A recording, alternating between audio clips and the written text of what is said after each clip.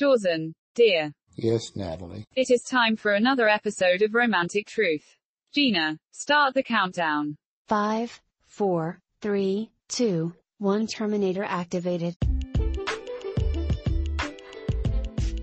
We welcome you to the Romantic Truth podcast. The content of this podcast is intended for an adult audience due to the nature of sensitive subject matter and topics. Share the experience of Romantic Truth with friends on Google, Castbox, Spotify, Podcast Addict, Radio Public, Breakers, Apple, or any other podcast platform. Just type in Romantic Truth in the search and subscribe. Now, here is the host of Romantic Truth, Jowson.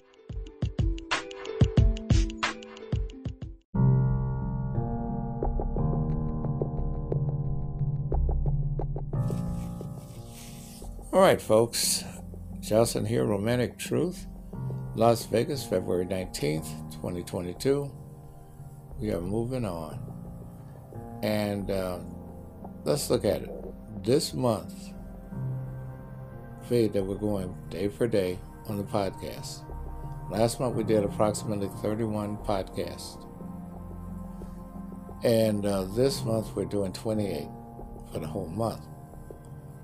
What we're thinking about doing, and we're going to see, we're thinking about maybe doing these about 3 times a week. We're still debating it. The reason being, I want to restructure a few things on the show. So we'll think about it. If we are going to do it, we'll probably start in March. But it's still out to debate. I'll let you know before March as to what we're going to do. But no matter what, the podcast is here to stay.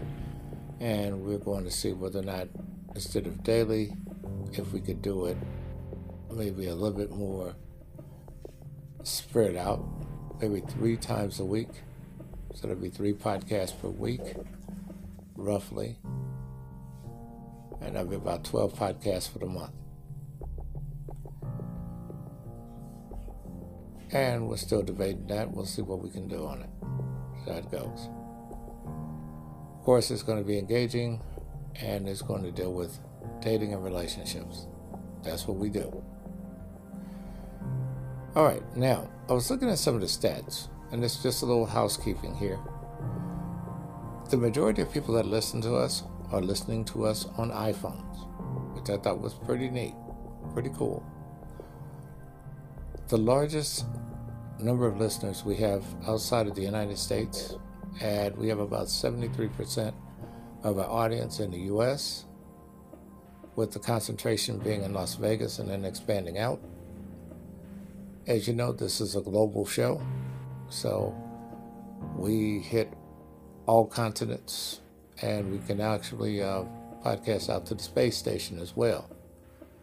So no matter where you are, whether you're with NASA, SpaceX, or whatever, we're there.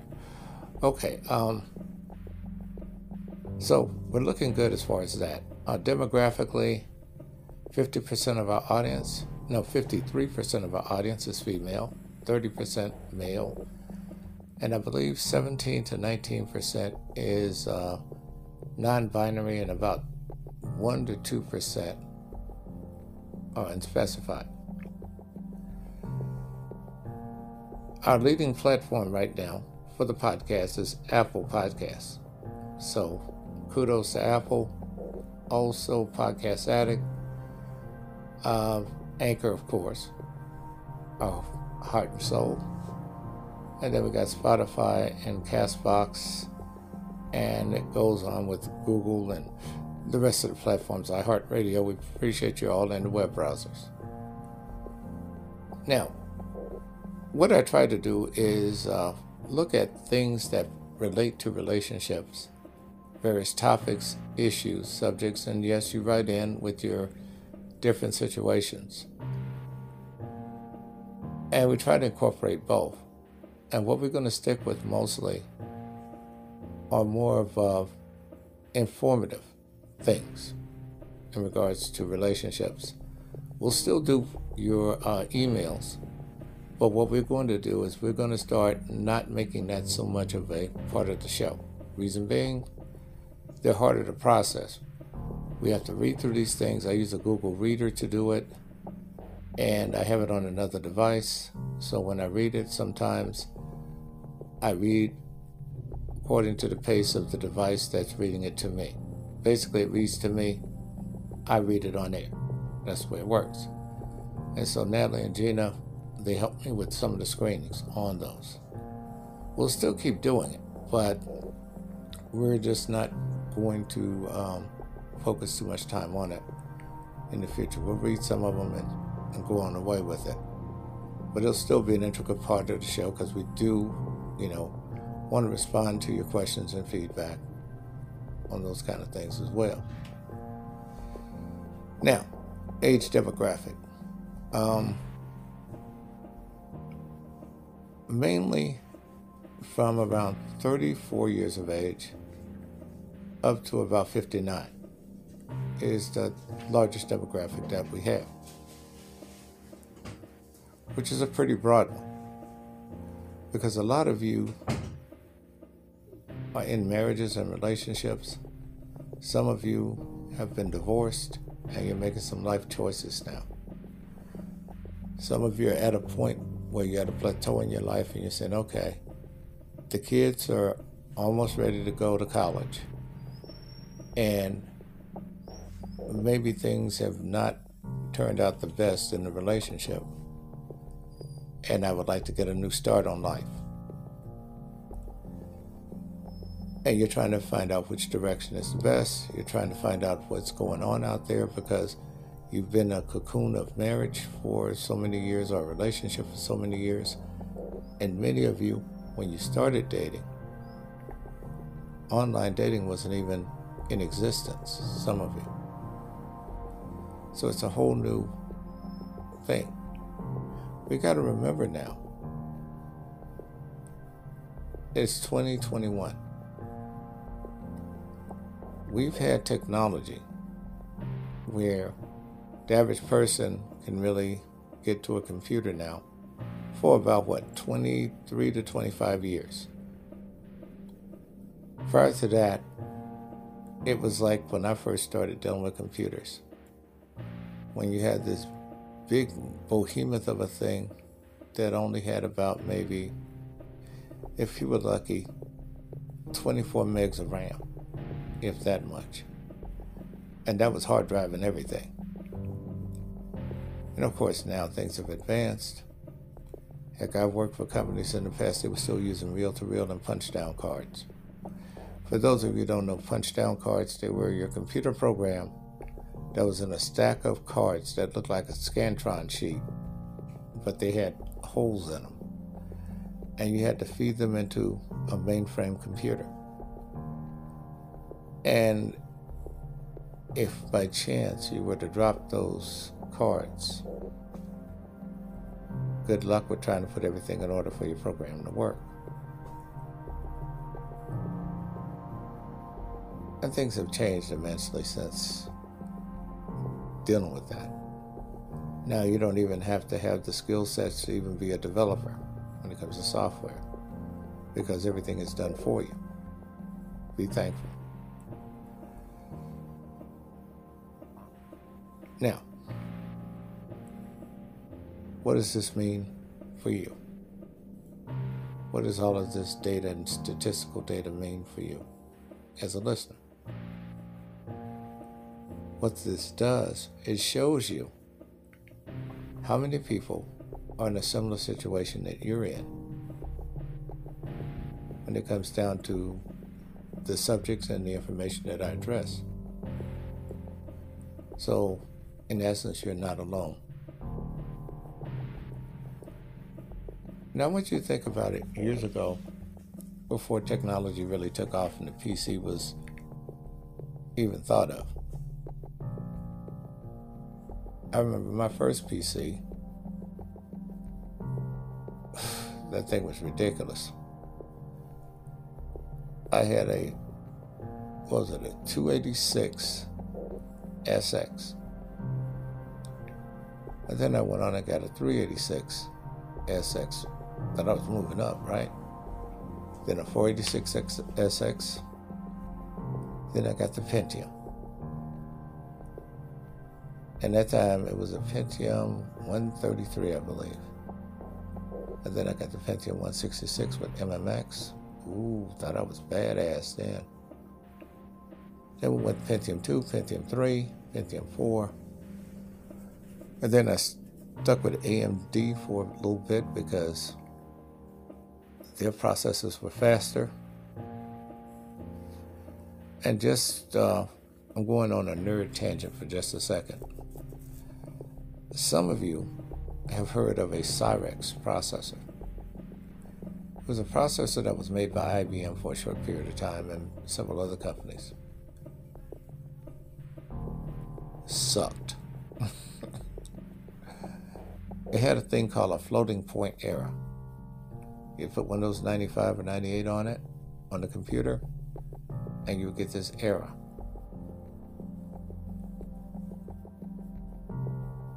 And you'd have to send a processor and it'd have to give you another one. It was a pain in the butt.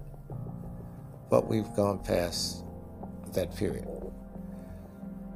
Now, we're dealing with the modern era where things are more convenient. Now, there's some of you that are still intimidated by technology and by online dating. You shouldn't be. Think of it like this. Before, you used to have to go out, get dressed up to meet someone. You'd go to a social gathering or something like that. What this does, it saves you a lot of overhead. Now, true enough, the element that you miss is that surprise of meeting that person one-on-one for the first time, where you can make a lot of judgments and assessments. The only thing that's different now is that you can't make those physical judgments and assessments until after you've met the person. However, you have more leeway now in order to see whether or not the person's even worth meeting. That's the benefit that you have to use with online dating. So you can qualify them a little bit faster, vet them a little bit better, in that you may find information on them. Some of you ladies Google guys before you start chatting with them. Others of you go on LinkedIn, Facebook in order to try to find out just basic information about them. You're not trying to be a detective, but you want to make sure that you're not talking or chatting with an axe murderer. I get it. So it can be rather intimidating. Getting past the scammers, the cheats, and people that are up to no good. Now, many of these dating sites have a lot of safety tips. OkCupid has an excellent group of safety tips. So does Plenty of Fish and many others. Read through them thoroughly, because there may be something that one site may have discovered that the other one has not, as far as scams and those kinds of things. You don't have to be nervous. You don't have to be scared. You don't have to be hypervigilant. You just have to be aware. Be aware of your surroundings. Be aware of what's going on. Now, what are the benefits of online dating? A lot of people ask this question, especially people who are 40 and up. The main benefit is you can meet more people with less effort. You know, it used to be you could only meet people at a certain venue and that was it. And so your pool of selecting people were kind of limited, even though you were probably more familiar with the people that you were meeting. Well, that's an added plus. In this situation, you meet a lot of people that just moved into town, some that have been here for a while, so it varies. Now, you want to incorporate other things besides online dating too. Take a dance class, an art class. Maybe have a meetup that you'll attend. Now, let me give you a little heads up on these meetups. Many times with these meetups that they have, a lot of these people know each other. So they can become very cliquish. You come there and you're the fresh meat or the new person on the block. A lot of these people have dated each other, had affairs with each other, etc., etc. So you may be coming into like a fraternity and sorority of people, so to speak. And you want to observe that. And if these people know each other a little bit too well, you may not want to be in that circle. The only reason being is that your personal business will be spread just like wildfire among them. That's one of the downsides now with meeting in person like you used to do in a traditional sense. Because now there are some people that are so zealous that what they'll do is meet you for the first date, take a selfie with you, and before you know it's on Facebook, and they're classifying you as their boyfriend or girlfriend. And you really don't know each other that well. So this is something you want to be mindful of. Not something to be afraid of, just to be mindful of, aware of. Now, what other options do you have now in this modern dating era? See, it used to be when you went out on a date with someone,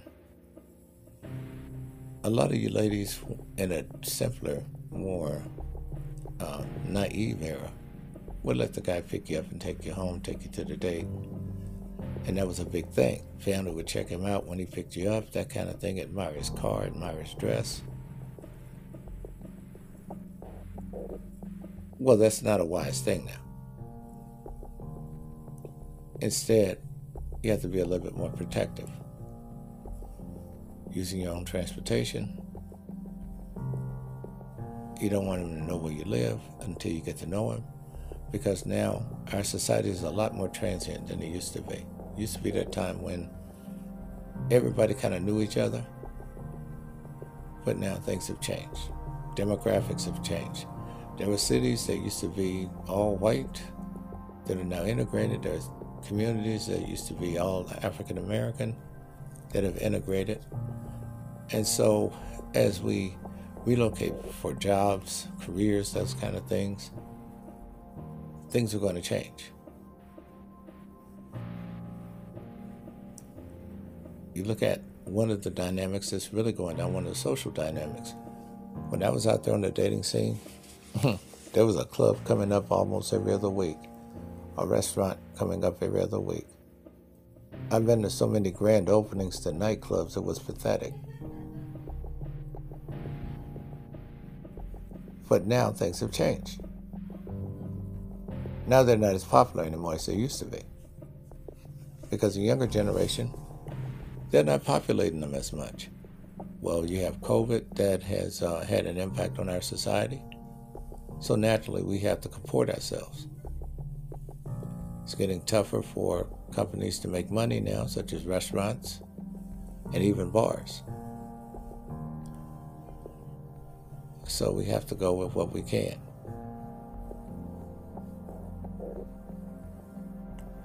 So these are some of the challenges we have to face, but there's nothing to fear.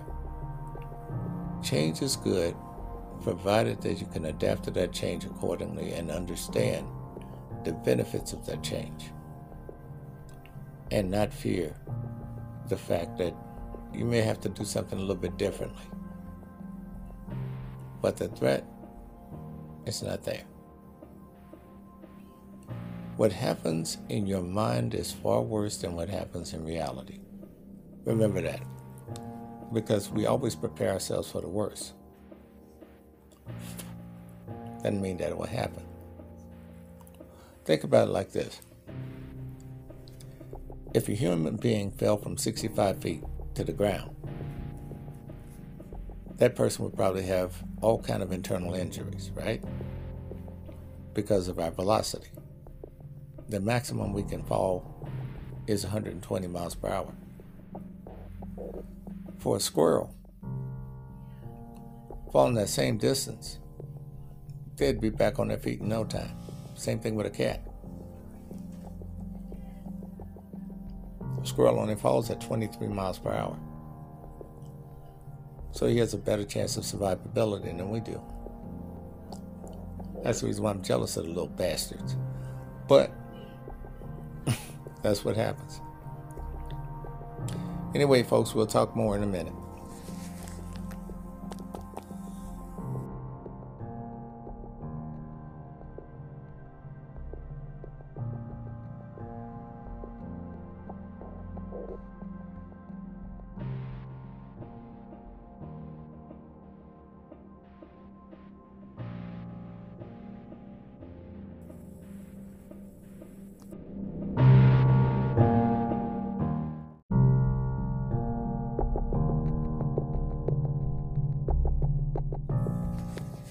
All right. Now, folks, some of you have written in and they asked me, how do I deal with the criticism, the trolls, all of the rest of the stuff? And folks, frankly, I don't deal with it at all. See, here's the thing you have to understand. There are a lot of people who are hurt out there, and they think the solution is to try to hurt somebody else to make themselves feel better. Their pain does not go away. The reason why it doesn't go away is because they have to do it again, and again. It stays there. That inferiority complex, that feeling of being left out, that sense of victimhood, it doesn't go away because it is not being treated. It's just like an illness that's not being treated. It doesn't go away. It stays there.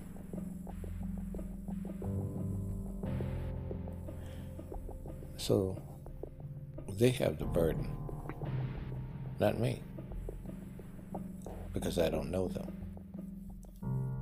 And that's the distinction. Now, another question was asked of me. This lady who didn't want her email read wanted to know, why do people say they're ready for a relationship, and then when you want to start one, they have this period where they're trying to get themselves together for the relationship? And she's been waiting for this gentleman for 4.5 weeks to get things in order so they can start dating, to even go out on their first date.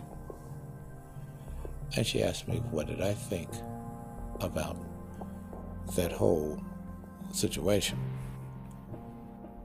And I told her, simply, you waited too long. 4 weeks is entirely too long.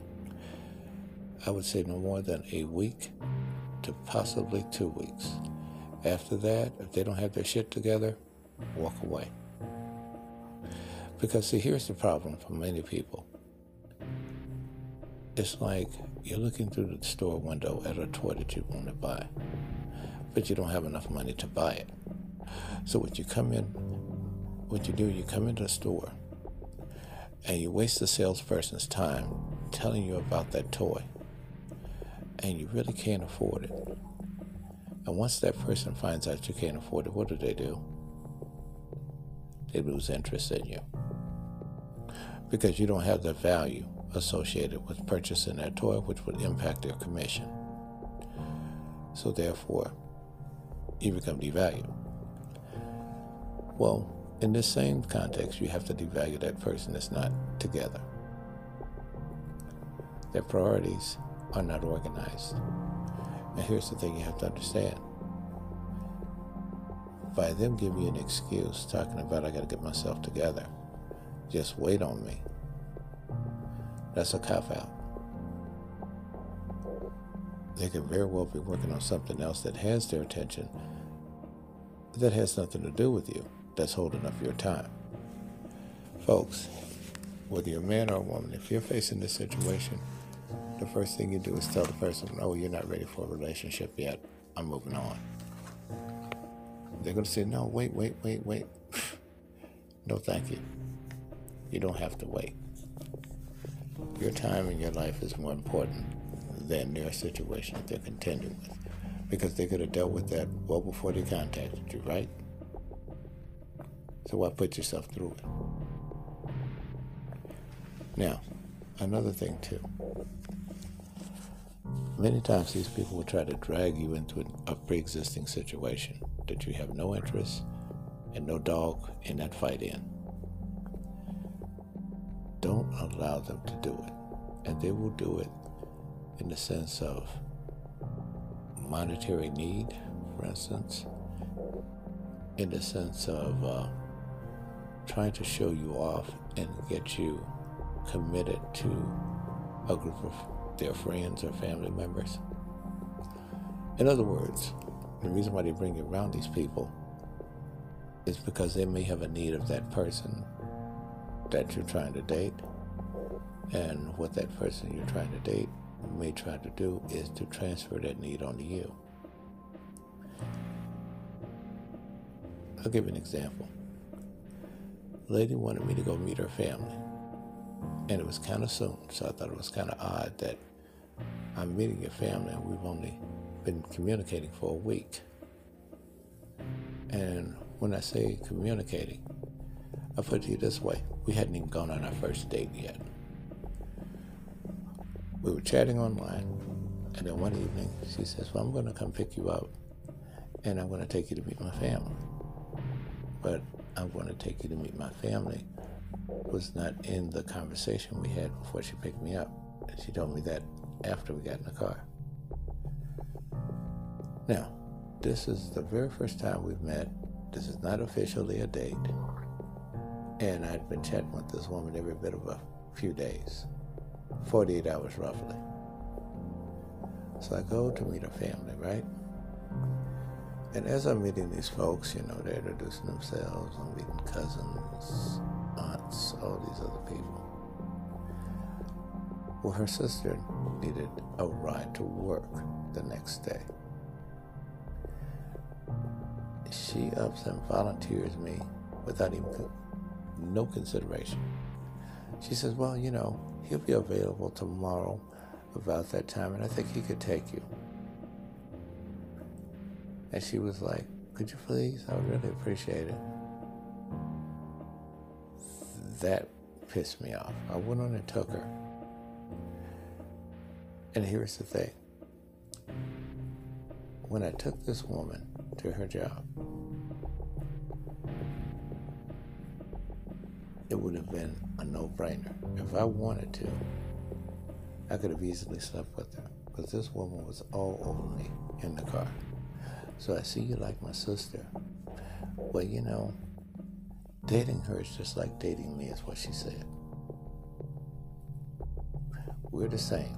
And then went on to tell me how good she was in bed compared to her sister from people that have told them in the past. And at that point it dawned on me, oh, okay, I see what happens here. They accept hand-me-downs.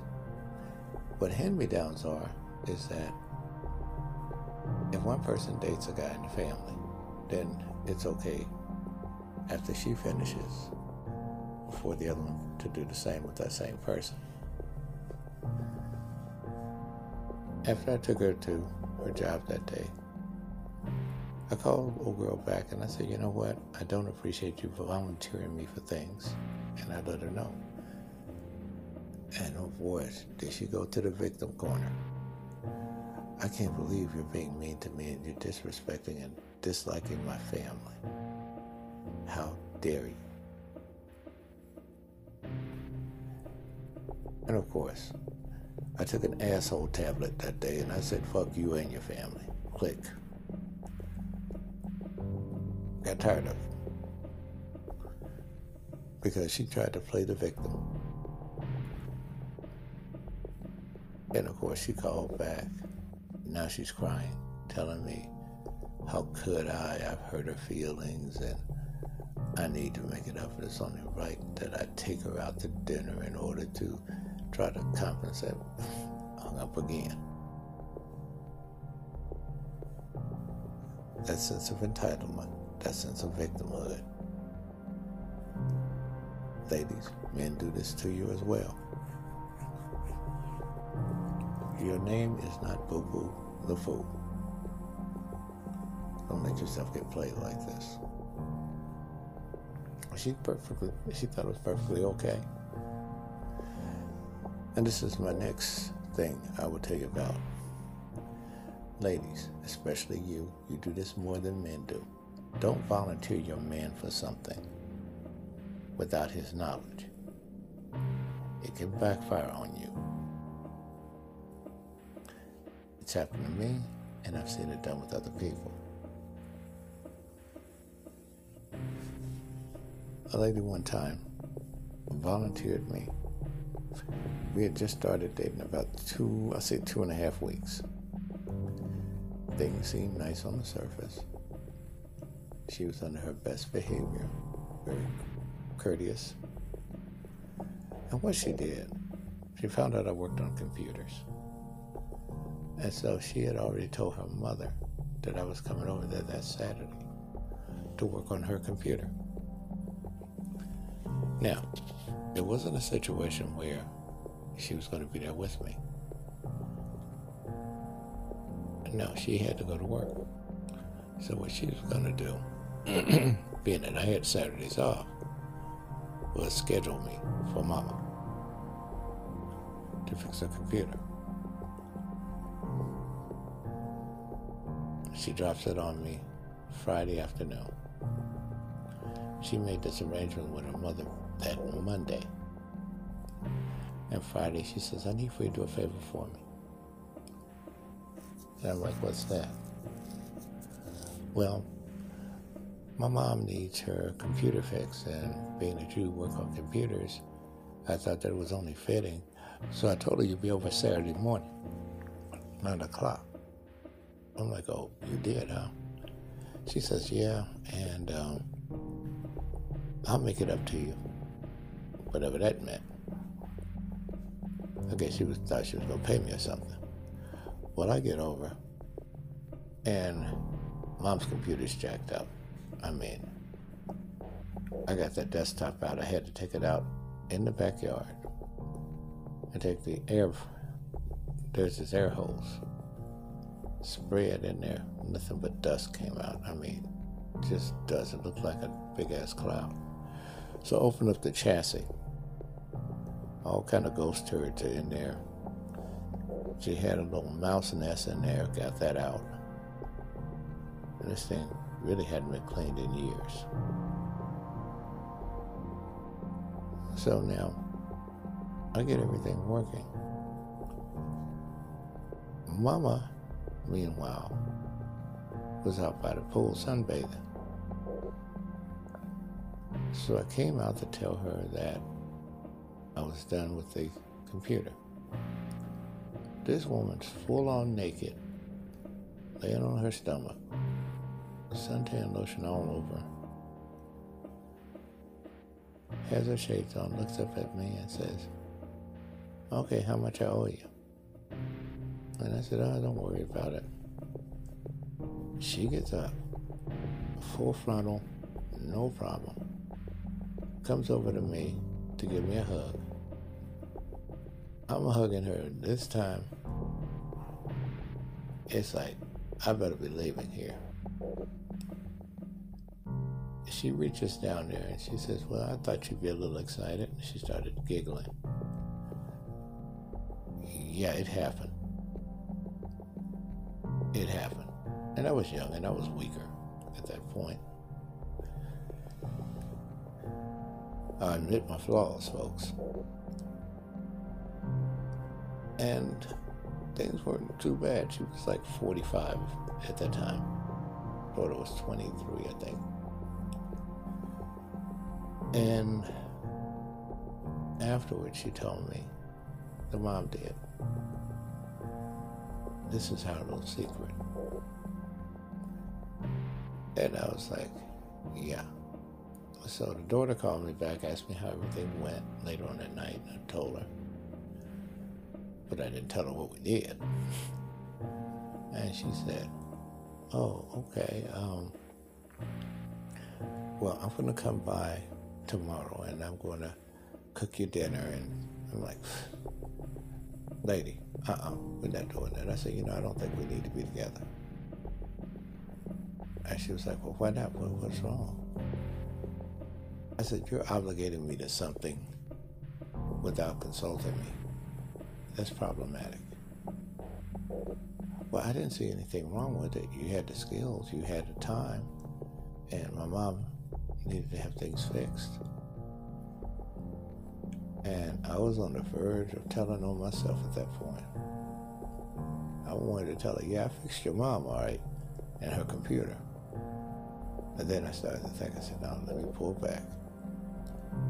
And I said, I just don't think it's going to work out.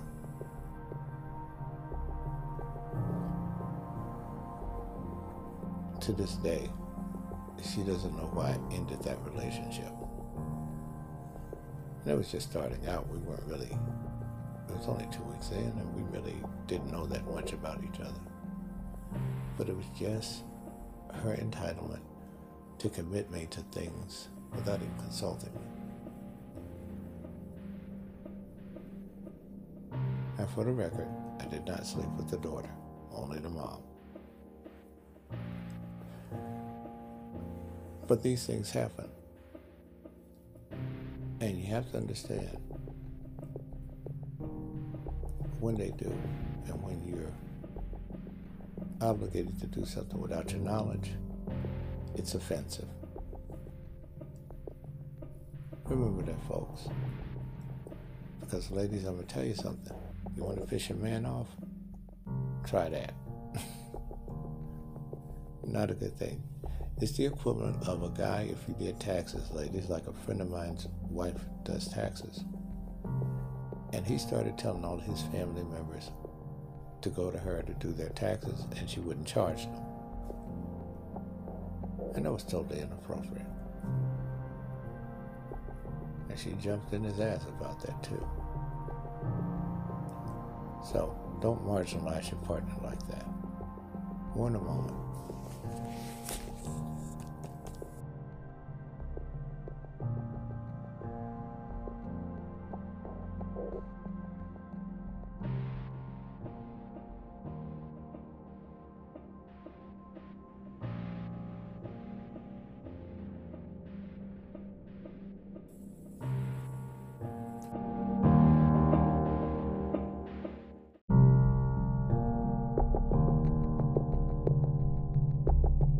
Now, the question is asked by Anna out of Santa Clara, California. How would you define cheating? When does it start? And how would you know how to recognize it? I've been kind of gaslighted on this in the past because guys have told me certain things in regards to what is cheating and what is not. I'm 41 years old and I'm still trying to figure it out. Do you have any clarification that could declaratively explain what cheating is? Here's what I go by, folks. It's not about the length of time you've been together. It's about you, the two of you, agreeing on exclusivity and commitment. If that is never addressed, what we do a lot of times is make the assumption that we're together. And this is where a lot of people get it mixed up. Because they don't say anything. They don't come out and say to each other, hey, let's be exclusive. Instead, they kind of just let it meld on in. And the problem with that is you're confused when those kind of questions come up when a person is with someone else. So you need to ask for exclusivity. This is the reason why I talk about this in particular, so that in that way you have defined exactly what that means, in the sense that I only want to be with you exclusively. I want you only to be with me exclusively. That means no intimacy, flirting, messing around, pandering, or anything else with anyone else. You're with me, and I'm with you. Can I get that commitment from you? Once you've done that, then anything else that happens that violates that is cheating. But see, a lot of times people don't do that. They just go along with the relationship. Everything's going smoothly. Then all of a sudden, he's with another girl or she's with another guy. And then they say, well, we didn't really have any kind of commitment established. So therefore, I'm still single to mingle.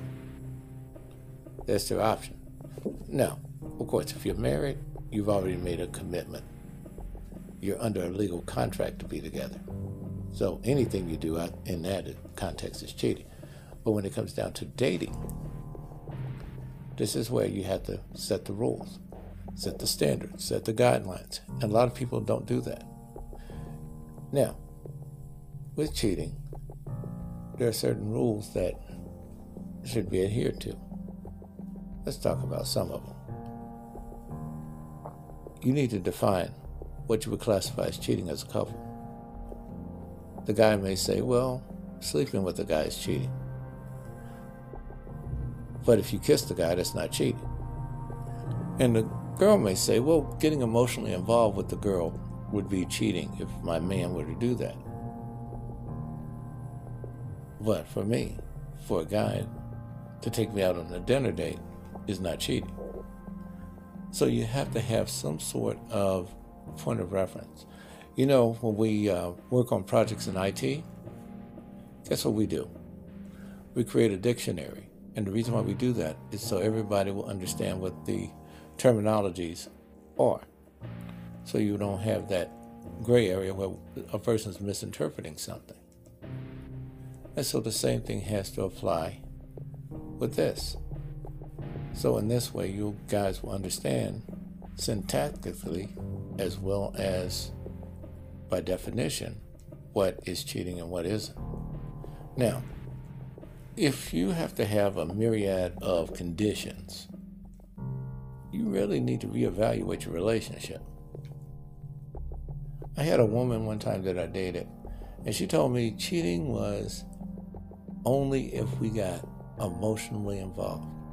I said, so if you and I were to have sex with some other person, each of us had a different partner, you would not consider that cheating. She says, no, that wouldn't be cheating because we'd just be with them for sex. I said, so they would still have the same luxury of a person who's dating you, and you still would not consider that cheating. No, I really don't, she said. But here's the thing you have to understand. I define cheating. If a person is getting the benefit of you that I would have in a relationship with you exclusively, to me that's cheating. Because they shouldn't have that kind of access. It's just like being in the VIP area in the nightclub where you have the rope and you have this velvet rope around, but then we'll say the club owner decides to let everybody in. So the people who paid for VIP have been kind of marginalized and they just mix right in with everyone else. The whole thing is to distinguish your partner and yourself from everyone else when it comes down to relationships, to make yourself unique. And the way you do that is through exclusivity. So it's very important to keep that in mind. I had a friend of mine caught his wife butt naked on the sofa when he came home from work, legs cocked open, had this 18-year-old boy between her just tearing it up. And she tried to convince him that wasn't cheating.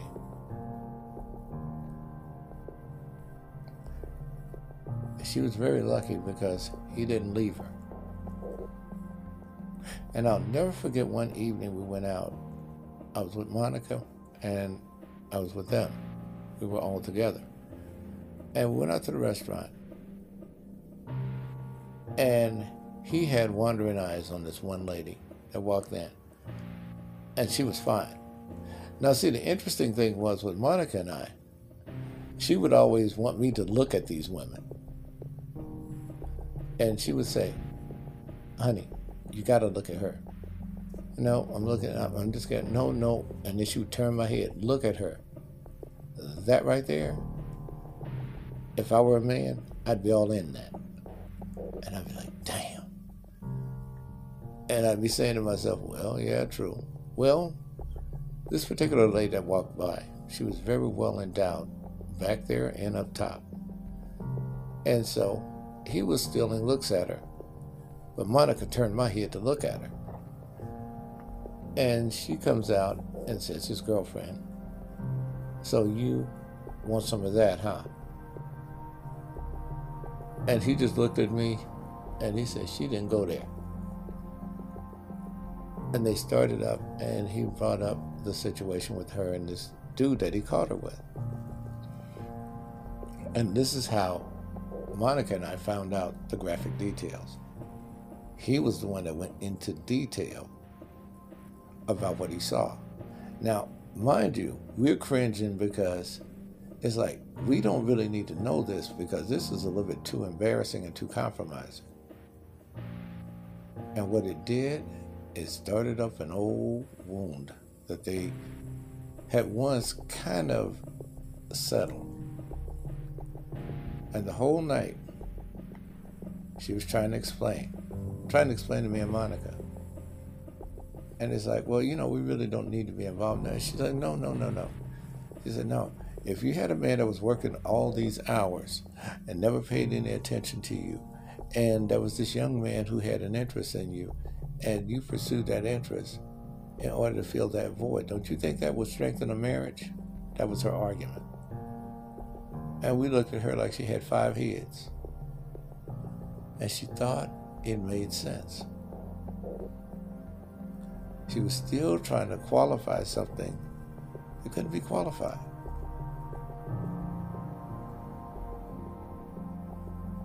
And then she tells me, well, you guys wouldn't understand, because after all, we're married and you're not. As a swipe, you know, that was supposed to make us really feel shamed because we didn't go along with what she said. And he rolled his eyes and said, that made no sense. But she was right. But in her world, it made perfect sense. And so you'll have people that will throw status and things like that every once in a while at you as a barb. Don't let that shake you. You're better than that. But here's the interesting thing, too.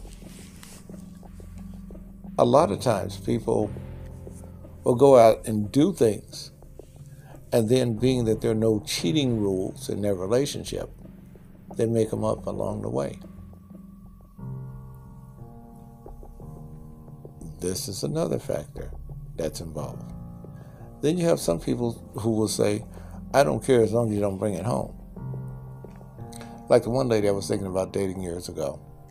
And she says, you know, I'm tired of chasing men out in the street. I'm tired of, you know, trying to keep up with him or micromanage him.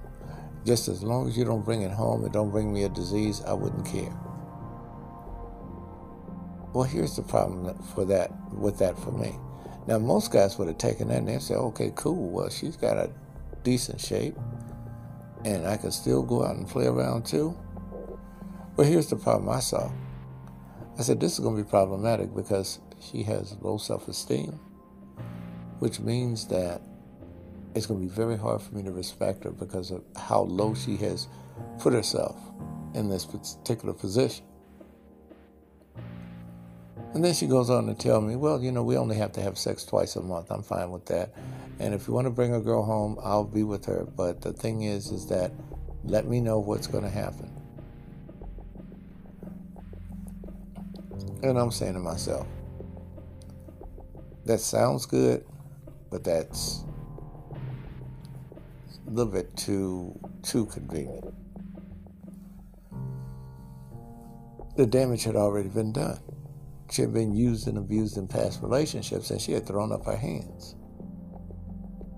And I asked her, I said, well, what would happen if the opposite occurred, where a guy was appealing to you? She said, well, I'd probably sleep with him and wouldn't tell you. And she thought I'd be cool with that. She says, after all, I'm giving you the leeway in order to be with any woman you want to, and I just don't need to know about it. And I don't think you need to know about the guys I'd be with. I'm like, nope.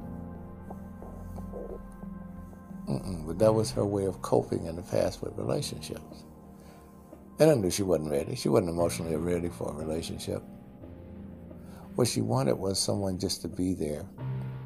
So if she needed them for comfort or something of that sort, they'd be conveniently by. You have to watch the situations that people allow you to get into with them. Her boundaries were very low, which meant that not only could I pretty much get past them, so could anyone else on the street. So you have to make sure you have your boundaries and your standards within place. And some people just do not. Now, one other thing, I'm going to read this from Liz. I'm a white woman. I'm 39 years old. I have 2 sons. And my life has been going pretty well. The problem that I'm having now is that I'm dating my first African American man ever. It's a challenge. Not because he's black and I'm white, but because there's some issues that I'm getting sick of and it's irritating me. And maybe in some way he could listen to your podcast and get the message. So please, if you get a chance, I would love for you to podcast this so that he can hear from your words, because what I'm resonating is not gelling. Let me tell you what it is. Every time something's going on in the news, he's always asking, were they black? I am so sick of that question, I don't know what to do. So now I don't even talk to him about the news. He just has to go and look it up on his phone, and it's impacting our conversations. Could you please talk about this? I would appreciate it. Liz, out of Fort Smith, Arkansas. Liz, let me tell you, he's definitely from the South. See, a lot of black folks used to do this, and I'm considering that he's probably older than you are. They used to worry about a black person messing things up for them. That's the reason why. They want to keep score. Oh, that's stereotypical white folks do stuff like that. That's stereotypical black folks do. It's like they're keeping a damn scoreboard, and it's pointless. Because what they don't realize is that back in the day before you had the internet, the assumption was only certain people did certain things because that's all they saw. Now, you go into some of these communities online, Facebook and different places, you're finding people that you would stereotypically think that people weren't into certain things, and they are. Hell, I remember a long time that they didn't believe that black people were into S&M and B&D.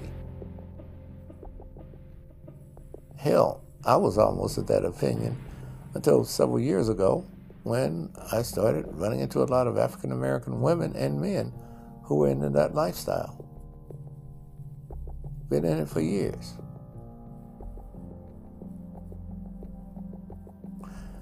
There is not a facet in American culture, American society, that you never had any kind of enculturation where one group comes in from another and gets in there. The thing is, it's not popularized, it's not trending, it's not on a larger scale, but it exists.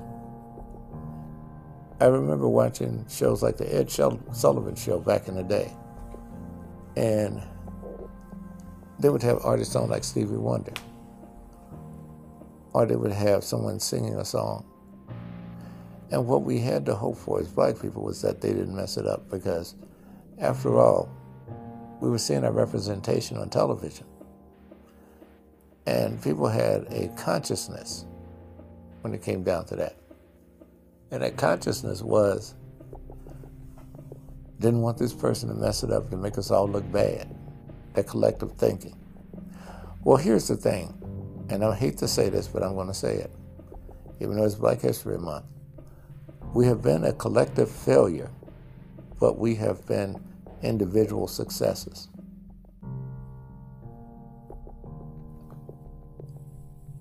And that's the bottom line. The same issues that we're complaining about now, we complained about even during slavery.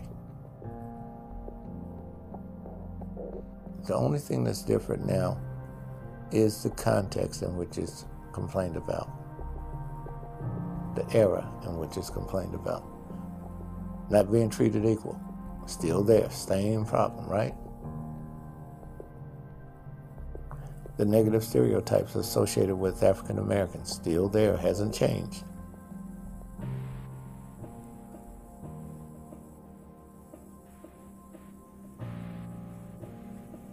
Black folks still vilifying white folks.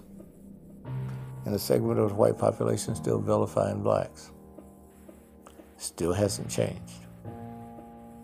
So collectively, we've all failed when it came to race relations in this country. Doesn't matter what race you are. The whole nation got an F in that. The younger generation, the Gen Zs, are trying to change that. They're like, fuck the traditions. Let's turn the page on this and do something, because we can't unring a bell. We can't go and redress the wrongs of the world. Only thing we can do is make things better. But you have a segment of the black population that's trying to reconstruct or rebuild the past, instead of trying to go and lay new construction on the future. So these individual successes, such as Oprah Winfrey, such as Michael Jordan, such as LeBron James, Jay-Z, Beyonce, all of these individual successes, Kanye West, even though some people have issues with him, he was still successful. And many, many others. African American businessmen, many of you never heard of before. The guy that was over Beatrice Foods before he passed away. We don't look at those people as successes, for the most part. Many people in the community look at them as sellouts. They look at them as people that should have given back more. Instead of focusing on more people being like them, so that there are no people that would have that disposition or attitude. And I'm saying this, and I'm not a Republican. I used to be a John F. Kennedy Democrat. But I had to leave the Democratic Party because it's got hijacked. I damn sure not going to the Republican Party, because they have a very little to offer when it comes to my political interests as well. But that's been the problem. And these individuals are successful. And here's the thing. You have some people in society think that they could take their culture and their traditions and bring it into the mainstream and impose it on society. And society say, okay, we'll recognize it. We're going to recognize it in a patronizing way. So you can wear your hair braided in the office if you want to, or with dreads, no problem. Don't complain when we don't send you out for a sales call wearing that to a client that's a high-dollar client. So what happens basically, your traditions hold you back. Your symbolism, your culture hold you back, because you're still seeking universal acceptance and not realizing that the world does not have to accept you. They can tolerate you, but they don't have to accept you. And see, this is where we are right now, and that's the sticking point people don't want to talk about. Because if universal acceptance was so real, guess what you would not have? All of these laws about race. People will be accepted for who they are at face value. And of course we know that's not the key. And so, what do? We get an adversary, white supremacy, right? And then you ask them to define it. A lot of them can't define it. They'll just say the system. They'll just say this. But what they don't say is it's based on individual perceptions of other people that are collectively gathered to have political movements and those kind of things. And that group of people is not the majority of any group. They're small. Just like the pro-blacks. They're small because they're factionalized. I've listened to many of these forums that they've had, many of them, plethora of them. And I've watched them argue over the simplest things. It's just like religion in the black community. Got all these different denominations of churches because they didn't like the way Pastor so-and-so did this. So they branched off and had their own. Factionalization. And so those people who see these things, they're like, well, I'm not waiting around for some Messiah to come in and part the waters and make things better for me. I'm going to go out and take it on myself in order to do better for me and my family. And that's what these individuals are doing. And these people who are left behind are saying, well, why aren't they giving back to the community? Well, the thing is, those people that were successful are saying, you know what? Guild is not going to work here because I had to work my ass off to get to where I am. And I'd be damned if I'm going to throw away everything I've worked for to give it away to someone who hasn't worked like I have. That's the way it is, and that's the way it's going to be forever. No matter what group you look in, nobody's giving back. They're doing things to help, but they're not basically turning over their wallet to everyone else. If whites are not doing it, Hispanics are not doing it, and Latinos are not doing it, Asians are not doing it. So the only people that are expecting this are us. And the problem is, it's not being done within the community. Because, see, here's one other thing that you probably have experienced too. The person will get a pass because they're black. So, people will sometimes use race. If you're African American, like I am, they will use race in order to get close enough to you to do you in. How many times, many of you have supported black businesses to make sure that you can help them out, and they've fallen short on service. They've fallen short on reliability. And what do these people do? They go outside of the community in order to find someone who can provide the service. Just because you're black doesn't give you a pass to exploit me or to use me.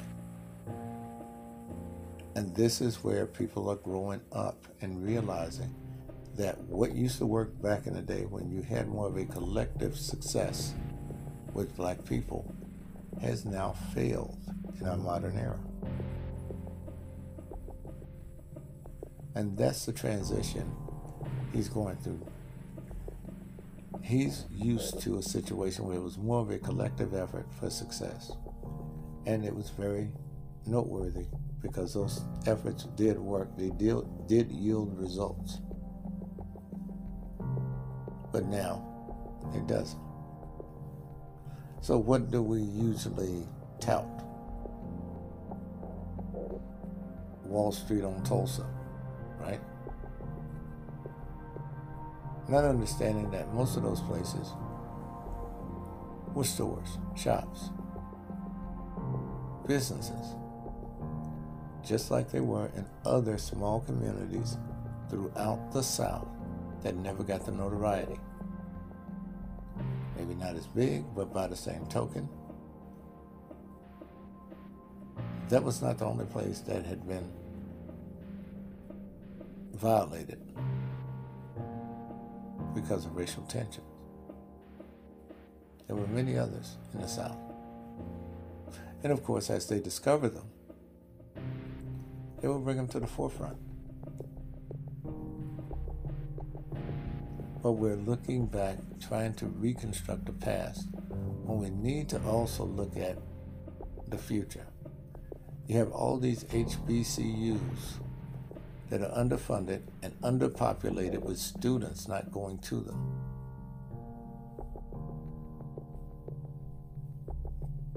So that they can educate themselves and get out of that cycle of poverty. An opportunity that was not offered to many African American people.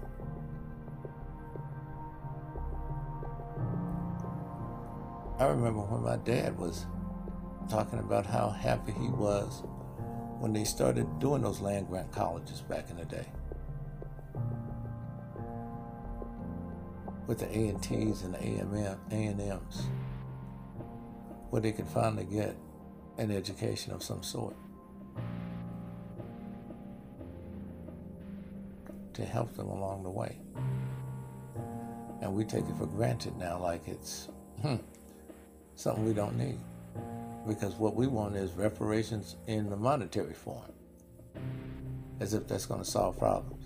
All thing we're going to do is just spend it and give it to the mainstream society, the very people that they talk against. That's where that money's going to wind up, in Air Jordans, in jackets, in hats, in cars, material things. And then what's going to happen after that? After that's gone, there's going to be a request for more money.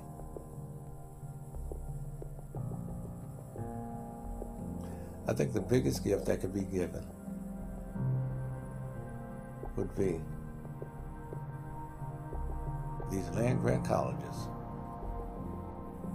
educate as many people as they possibly can.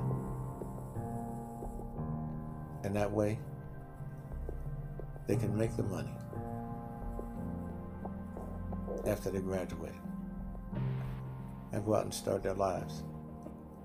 And in some cases, be the first person to graduate from college. And in some ways, be the first person to make over $60,000 a year. And then say goodbye to the social programs that really messed the black community up for so many decades by taking the man out of the home. It could have worked had they left the gentleman in the home and he was willing to work while undergoing a program for child development so they would learn how to properly rear their kids, the fundamentals, and have some kind of apprenticeship and training program where these people, the father and the mother of the children, while providing daycare for them, could go through a 5-year program to graduate, get on their feet, get a start in life, and then get off the system permanently, because they will have enough money to sustain themselves from their own employment. But what has happened, the government, for the most part, created this addiction with these social programs, which means that a lot of these individuals may never see a paycheck. They will only see money coming in from the government.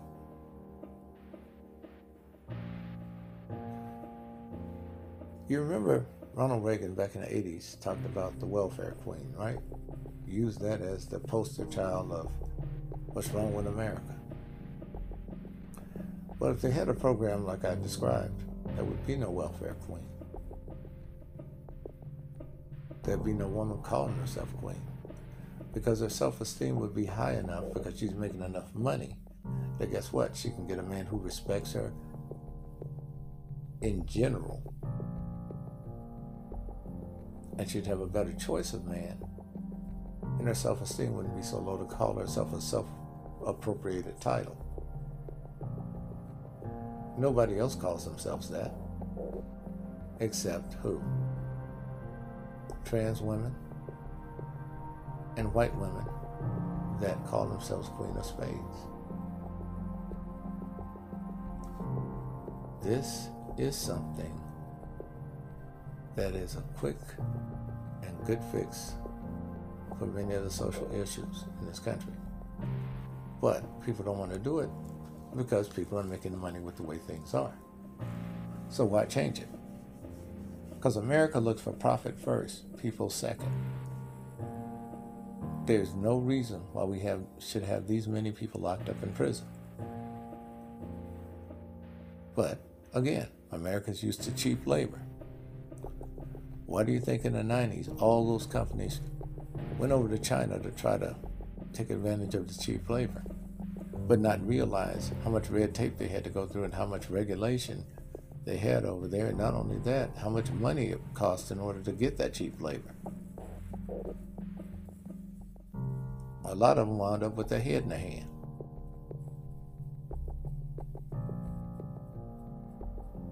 But these are things we have to start thinking about, because what has happened? We've become very destructive in our society. Think about it. There are places right now black folks live in, and they're afraid to go outside.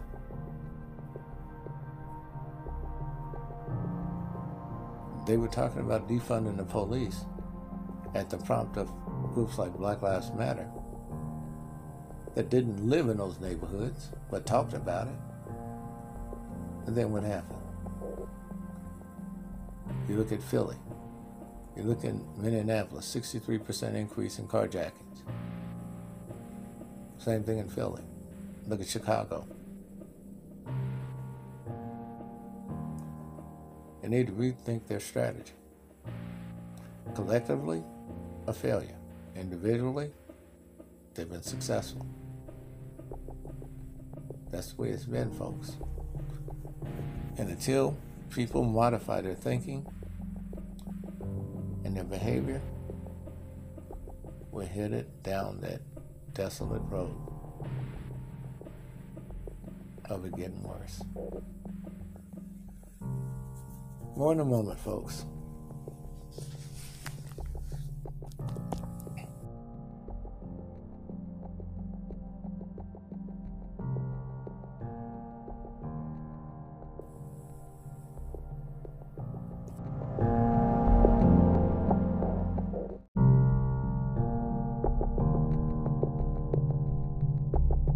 All right, let's see what we have here in the mailbag from Denise out of Los Angeles.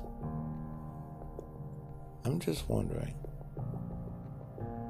do your family members and friends get upset with you about some of the things you reveal on your show?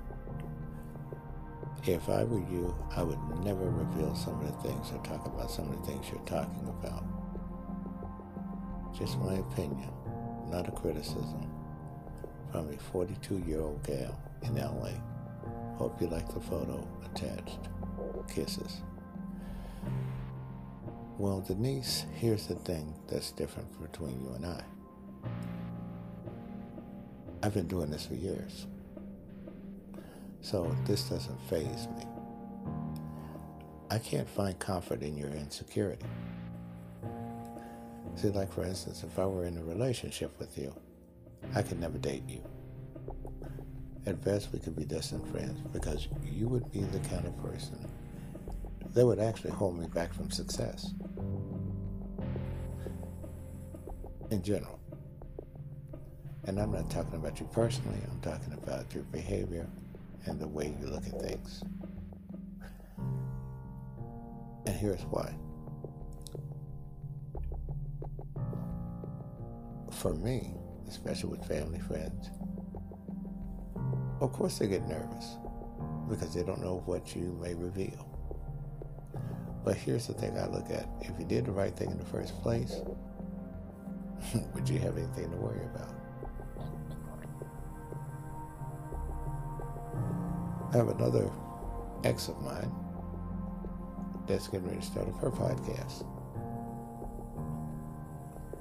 And guess what? I'm not nervous about the things she's going to say. We had an amicable relationship and an amicable breakup. You know, it was really funny. We actually threw a party for our breakup. It was the weirdest thing. I invited my friends, she invited her friends, and we threw a party. And it was funny. And our friends were trying to get us back together. And it was like we were the one consoling them. They couldn't understand it. why are you guys breaking up? You guys were such a nice couple. And we both said, well, we're going in different directions. She's going out of state to make a living. I'm staying here. And that's the way it is. Well, why don't you go with her? Why don't you stay here and find a job with him? And we wound up having to defend our positions of breaking up against our friends who were trying to see us together. And I said something that kind of upset some people. I said, well, look at it this way.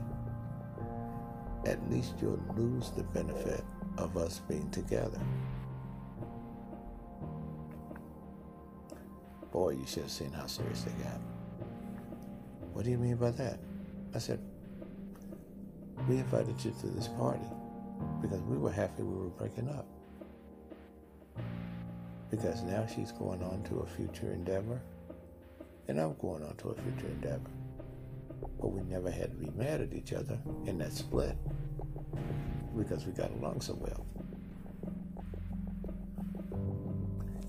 You would be surprised how many people brought up what I talked about when I said about losing the benefit of us being together. Oh, they wanted clarification. Then they started to justify, oh no, we never benefited from you guys being together. And then she chimed in on him and told her girlfriend, she says, remember when I first started dating him, how many times you wanted to go out with us because you didn't want to sit at home by yourself? Yeah, but that's different. She said, no, you benefited. She said, because had I been by myself, we wouldn't have gone out like that. And she started thinking about it.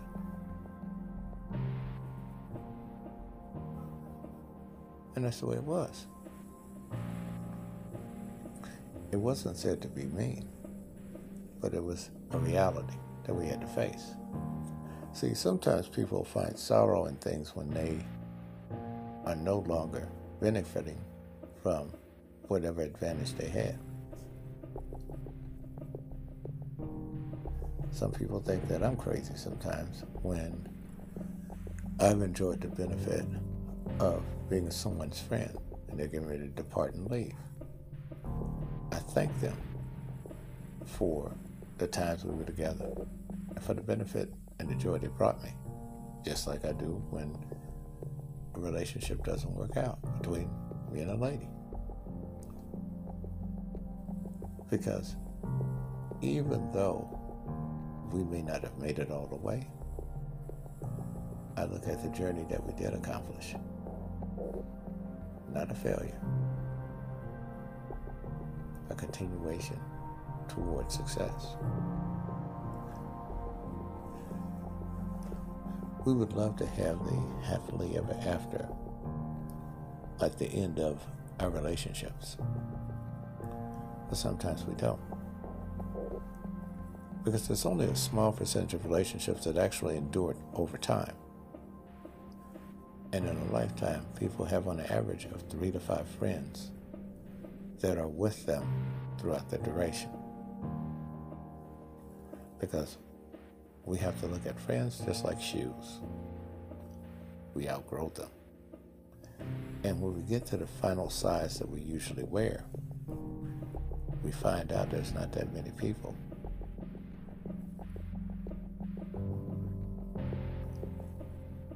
And so we have to think about where we're going.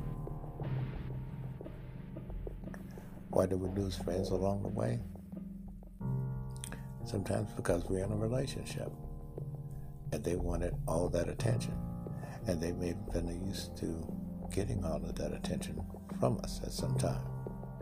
Hanging out with buddies, hanging out with your ladies, hanging out with your girlfriends. They have access to you. Hanging out with family members, they have access to you. And part of that benefit is taken away when you get involved in a relationship. And some people cop an attitude because of that.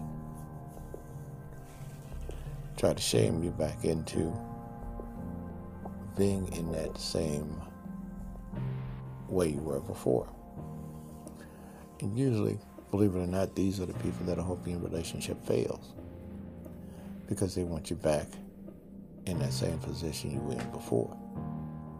And what they're going to do is, if the relationship does fail, they're going to double down and tell you, I told you so.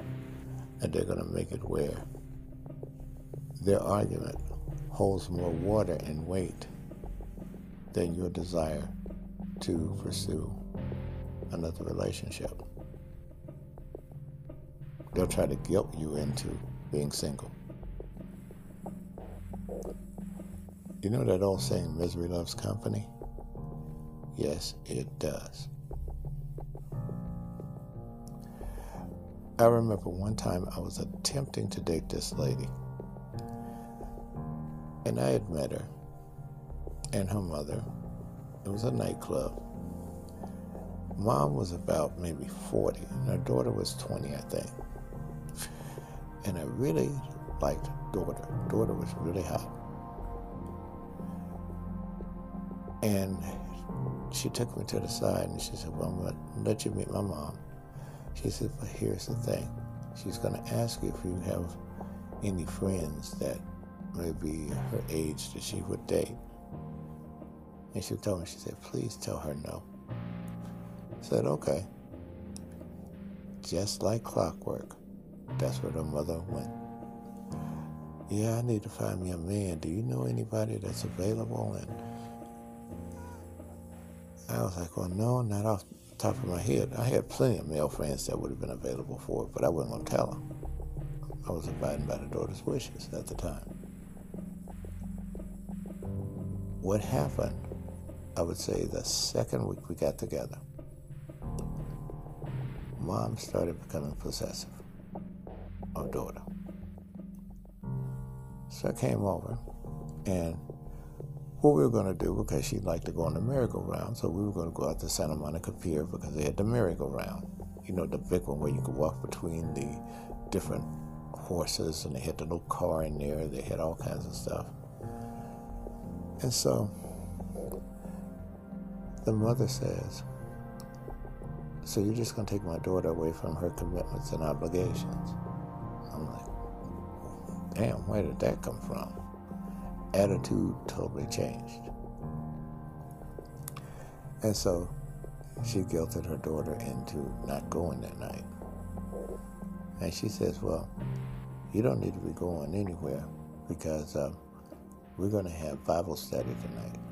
And I'm saying to myself, how the fuck are you going to have Bible study and I met both of you in a nightclub?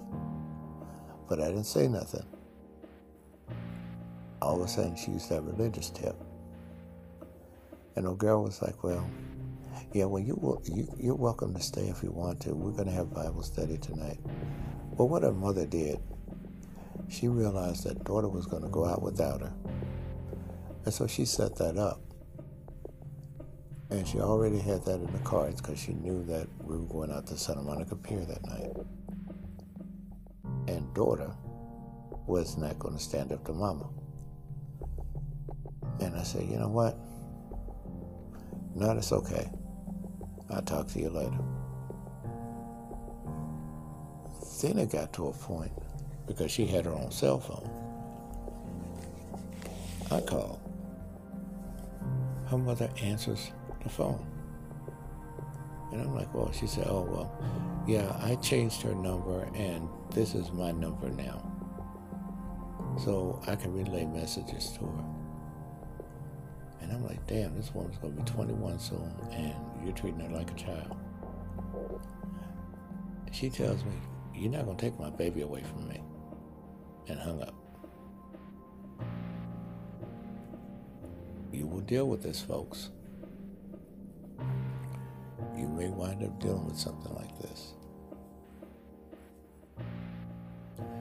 This young lady, and I was finally invited to her wedding years later when she was in her 30s. This young lady could not live her life. The man that she chose to marry was one that her mother chose for her. She really liked the guy. And I'll never forget it. The day of her mother's funeral, she called me up that evening, and I couldn't attend at the time because I was out of town. And she told me, you know, in a way, it's bittersweet. I loved her, but I'm glad she's gone because now I can live finally. Because she controlled all the aspects of my life.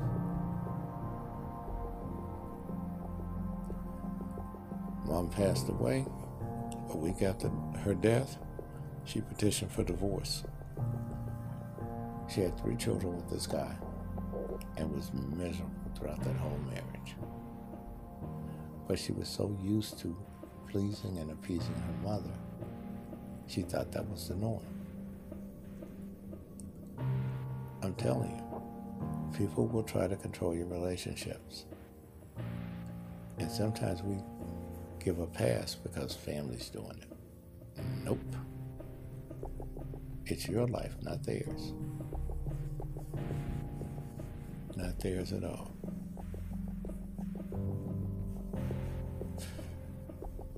You know, it reminds me of that situation where that gentleman got drafted and he was trying to say where he wanted to go out of high school. And he wanted to go to Florida. Well, the mama wanted him to go to Tennessee because the people had really did their PR work on her. They had really, I think it was Tennessee, they had really hyped her up. Booster Club, all these other folks. So he decided to go to Florida. And the mother showed out, upset. She was looking out for her benefit over his.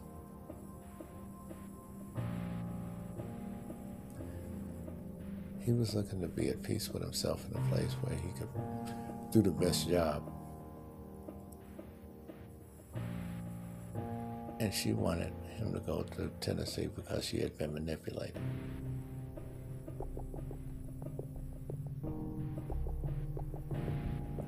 Again, overly sensitive people are very easy to manipulate. Always remember that, folks.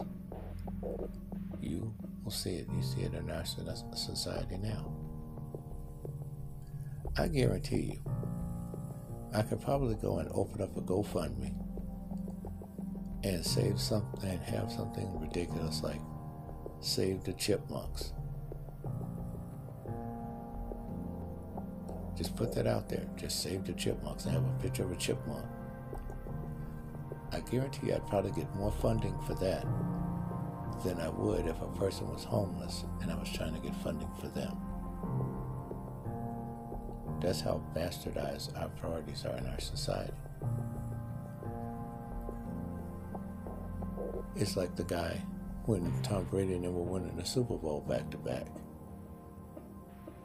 And he was going to throw a Super Bowl party and didn't have enough money for beer.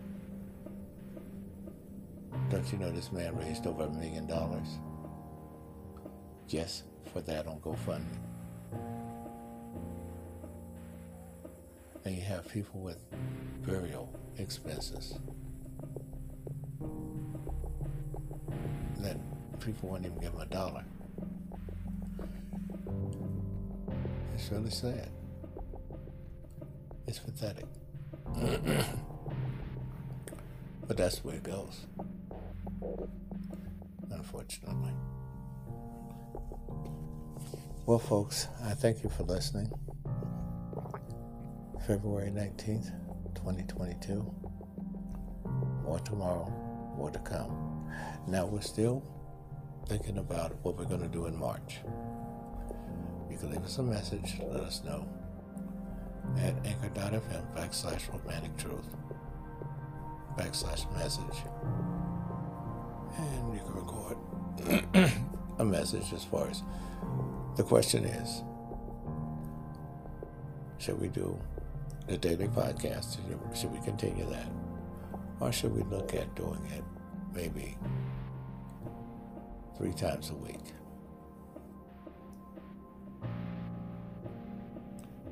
Think about it and respond accordingly. Thank you much. Take care.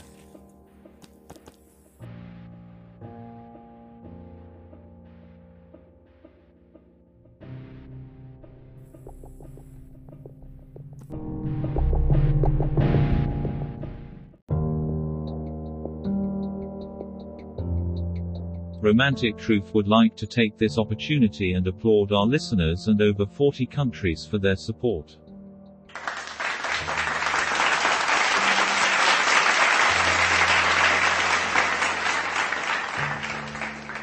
If you need someone to talk to in regards to help, you may contact the National Suicide Prevention Lifeline at 800-273-8255, available 24 hours.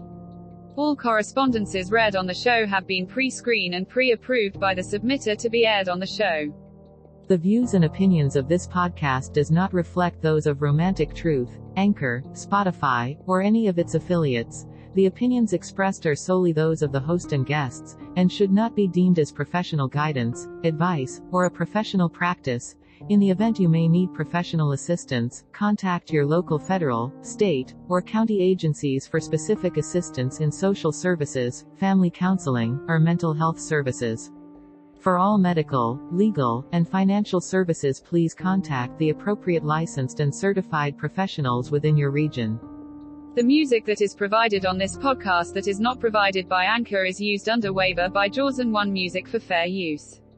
Please be advised that the content of this podcast is under copyright by Romantic Truth and James Adams.